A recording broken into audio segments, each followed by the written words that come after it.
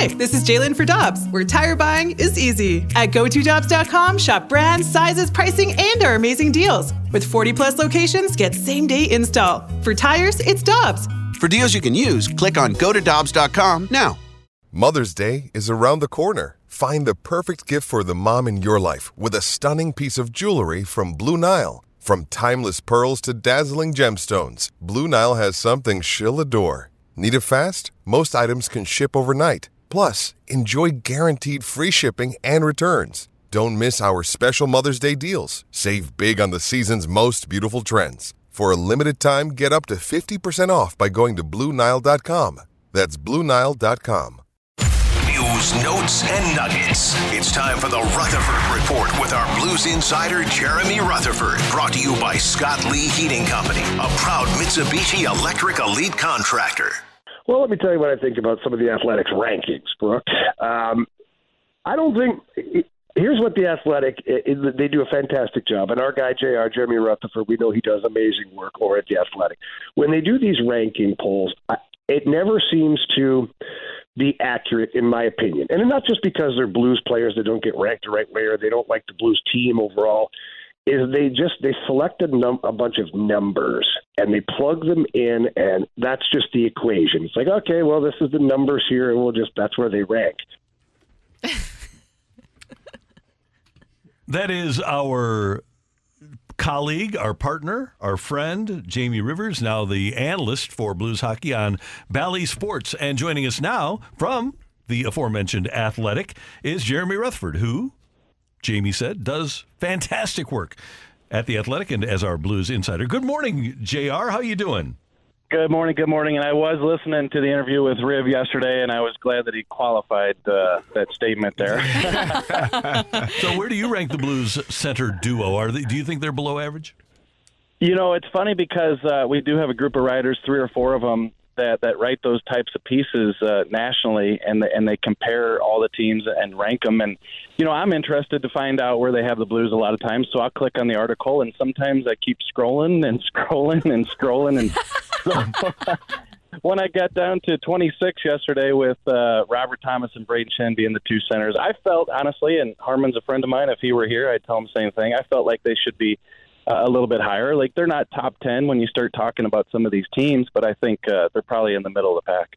Well, Jeremy, I mean, it does seem that way, that sometimes, and you do fantastic work. And I love The Athletic because articles like this always get me kind of riled up, because then I go to The Athletic today, and then this is one of the articles that I see that's just came out. It says, finding hope for the NHL's top most hopeless teams. And the Blues are one of the teams that they have listed there. They're predicting just 80 points and an 8% chance of the Blues making the playoffs this season.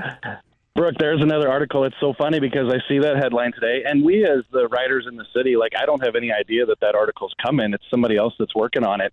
And so I see the headline, and I see most desperate teams, and I start to scroll down, and I'm like, please don't have the Blues on this because I'm going to hear about it from the fans here. But obviously, you know, being towards the bottom last year, not making the playoffs, they were definitely among the top 10. And you know, the projection last year for the Blues with your friend Dom's model was 92 points, and they finished, of course, with 81. And so this year Dom had them at about 80 points. So they fit in that bottom 10.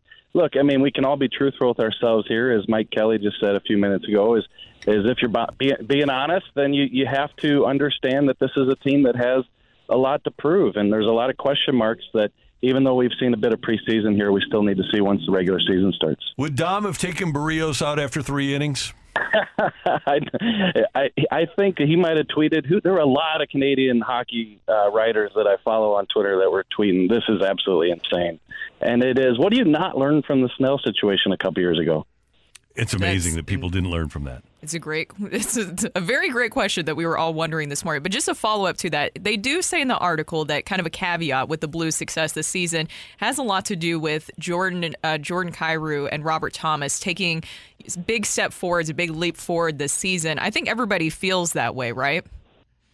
Yeah, I think so. I mean, the bottom line is that those two are going to have to. They are basically, I don't want to say the team up front because you have Pavel Buchnevich, who could be your MVP, but when you put so many eggs in one basket with the salaries that Kyrou and Thomas are going to make this year and the next 8 years, in total.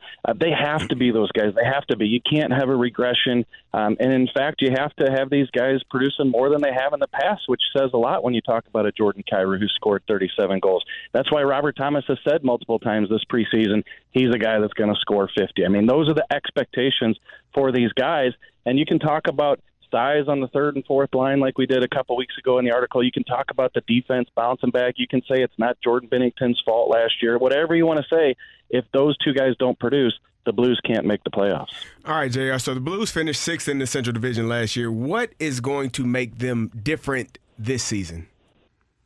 Well, I think it's something that Riv said yesterday. I think it's the emphasis on the defense and playing together. If this team is going to make the playoffs, it's number one is the defense has to play better.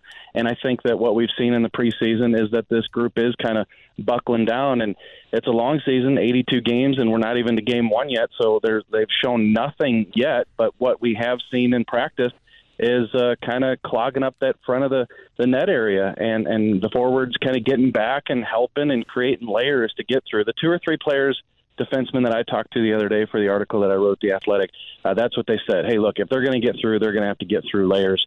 And I think that was the emphasis this offseason. They bring in Mike Weber, the assistant coach. They're implementing it now. And I don't think it's anything that should take a ton of time to figure out. This isn't something that 2 months into the season we should say, hey, they're still trying to figure out the system. It's pretty basic. They're tweaking things. But I think that the sooner we can see that, obviously, the better. So as we watch that system unfold, what will we see? What can we look for and recognize that the Blues are doing differently than what they did last year? Well, number one is going to be those bodies in that slot area. And if everybody remembers back to last year, there weren't any bodies in the slot area except for the opponent. Like, I've never seen anything like it. 19 years of covering the Blues, and I've never seen so many forwards from the other team wide open in the slot, passes going through the crease, no sticks on them, nothing. And so I think number one is there's going to be bodies in that spot. And Randy, if it works and if they're successful, then you're going to see a lot of opponents moving the puck around the outside, trying to crack it. And then it's going to be up to the Blues to stay disciplined, not get out there and chase them, and not make it easy to get into that slot area. And it's not going to be perfect. There's going to be, wide open shots, high danger shots. We're going to see all that stuff this year. But I think if the Blues are doing what they're implementing, there's going to be less of that this year. JR, what do you think is left to see from the preseason with the Blues? Well, you got 2 games left. You're Dallas, tonight, and then you got Chicago on Saturday. What I'm looking to see is who's going to be this third defensive pair. And you look at the top 4, we know what that is. It's going to be Leddy and Parayko. It's going to be Krug and Falk. What they've been running in practice the past couple days is Tyler Tucker and Marco Scandella in one pair, and then you have Perunovich and Bortuzzo in another pair. And could they mix those up and pick 2 guys and put them as the third pair? Yeah, they could, but they've been running a lot of the same pairs, so you'd expect that one of those pairs is going to be that third pair. Who's it going to be? Scott Perunovich, as good as he's played in a lot of these preseason games, is not running one of the power play units right now. It's Torrey Krug on that top unit and Justin Falk running the point on the second unit. Is that a sign that Perunovich isn't going to be on the ice opening night? It could be. And since he's been skating with Bortuzzo, maybe those two are the odd guys out. So we'll see in practice today, get another look at it, see who's running that third pair. But I think that's one thing that we're looking at heading into game one. Jared, I think the penalty kill unit left a lot to be desired last year. What have you seen from them this preseason? Yeah. So it's been okay. Mike Weber, the new assistant coach, he comes in not only as the defensive specialist, the defensive coach, but he's also the PK coach. Mike Van Ryan, who left after the season, had those duties last year. And it was as bad as it gets last year, Kerry. It really was. And, started off good first couple games. I don't think they gave up a shot on net on the PK. So this year, I think they're going to still be a little aggressive, but at the same time, they got to be responsible. I haven't seen a ton of it. I haven't been at the road preseason games, so full disclosure there. But we'll get a look at it here at home on Saturday against Chicago again and try to see if that's coming along. But there again, I kind of throw that in the defensive category. Defense has to be better. Your penalty kill has to be better. And Mike Weber was brought in to do that too. JR, you always do great work. Thanks so much for the time. We do appreciate it. Tell Dom we said hi. Yeah, for sure I will. And hey, I took you to a tiebreaker in the fight today. I can't believe you guys didn't recognize my voice. I gave my name. We heard you yelling. And then how'd you do on the tiebreaker? Did you go with 148 or 145? I lost you. No, I was actually on the line with you. I gave my name. No, I'm joking. See you guys. Wait, one more thing, JR. Yep. I don't know if you realize this. I'm sure you've heard this morning. Did you see who St. Louis City SC lost to last night? Yeah, that was Van, right? Yeah. What'd you call him? Yeah, give us a southern accent. Vancouver. Van Blankencover. Van Blankencover.